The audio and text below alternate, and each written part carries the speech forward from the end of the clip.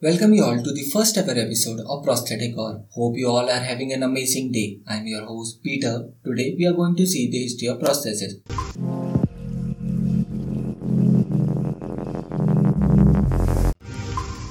What do you understand by the term prosthesis? The term prosthesis refers to an artificial device that replaces a missing body part, which mimics the function or the appearance of the lost part, which may be lost through trauma, disease, or a condition present at birth. The evolution of prosthesis is a long and storied history, from its primitive beginning to its sophisticated present to the exciting vision of the future. As in the development of any other field, some ideas and inventions have been worked and been expanded upon, such as the fixed position foot, while the others have fallen by the wayside or became obsolete, such as the use of iron in prosthesis. The long and windy road to today's technology began about 1500 BC and has been evolving ever since. There have been many refinements during these years. There is an interesting fact which states one entry in Rig Veda dating around 3500 BC to 1800 BC stated that during a battle with a neighboring territory, Queen Vishpala received a blow which amputated one of her legs. After a time when the amputation had healed, she was fitted with an iron leg in order to return to the battlefield in the defense of her kingdom once more. While there is the written record of the limb, there has been no discovery of the iron leg used by Queen Vishpala or one like it. The evidence of the uses of prosthesis date back as early as the ancient Egyptians. In one case, it was found that a mummy big toe has been amputated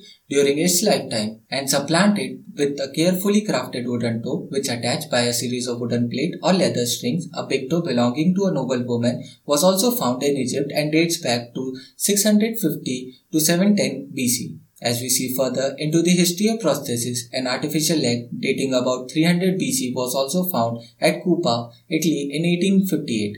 It was made up of bronze and iron, a wooden core, apparently for a Belloni amputee. The prosthesis was destroyed during an air raid on London in 1941. There has been found various ancient literature containing reference to prosthetic limb in stories and poems, but some of the earliest historical accounts of prosthetic limb usage were recorded in Greek and Roman times. For an instance, there is an historical account of Marcus, a Roman general who lost his right hand while battling in the Second Punic War. Famously, he had a replacement hand fashioned out of iron for the purpose of holding his shield and was able to return to the battlefield. Then comes the Dark Ages, where the sea pirate rules the ocean. One of the most famously attributed to sea pirate had a peg leg with a wooden core and a metal hand shaped into hook. Have actually been the prosthetic standard throughout much of the history. While Hollywood and cartoon at some point of time have exaggerated the use of hooks and peg leg, pirates did sometimes rely on these type of prostheses. Most prostheses of this time were made to hide deformity or injury sustained in battle. Like for an example, a knight would be fitted with a prosthesis that was designed only to hold a shield or for a leg to appear in the stirrup. Little attention was paid to the functionality outside of the battlefield. Only wealthy were lucky enough to be fitted with a peg leg or a hand for daily function. Then from 1508 to early 16th century, there was minor advancement in the prosthesis where various tradesmen and watchmakers played an important role in the contribution of prosthetic device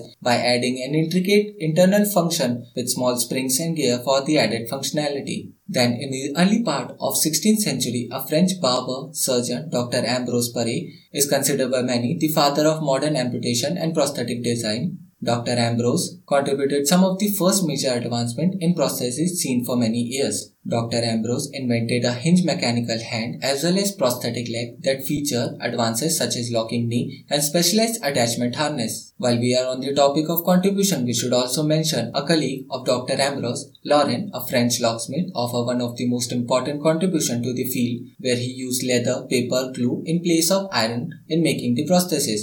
Around 1690 to somewhere between 1846, some variation made a spot in the advancement of prosthesis. Douglas Bye invented and patented the Dr. Bye anatomical leg in 1858, which he referred as the most complete and successful invention ever attained in artificial limb. Then comes the time of American Civil War, which hastened the development of prosthetic limb. The drastic rise in the increased number of amputees forced the development of new prostheses such as hanger limb. Unlike the Civil War, World War I did not not foster much advancement in the field. Following World War II, veterans were dissatisfied with the lack of technology in their device and demanded improvement. This paved the way for the development and production of modern prostheses. Today, devices are much lighter, made of plastic, aluminum, or perhaps a composite material to provide an amputee with most functional device as possible. I would conclude today's episode by saying that it's great to know about the history, but also consider the possibility for the endless future. Thank you. If you had any suggestion for me or wanted to meet other like-minded people from the same field, follow us on Instagram or Facebook at Prosthetic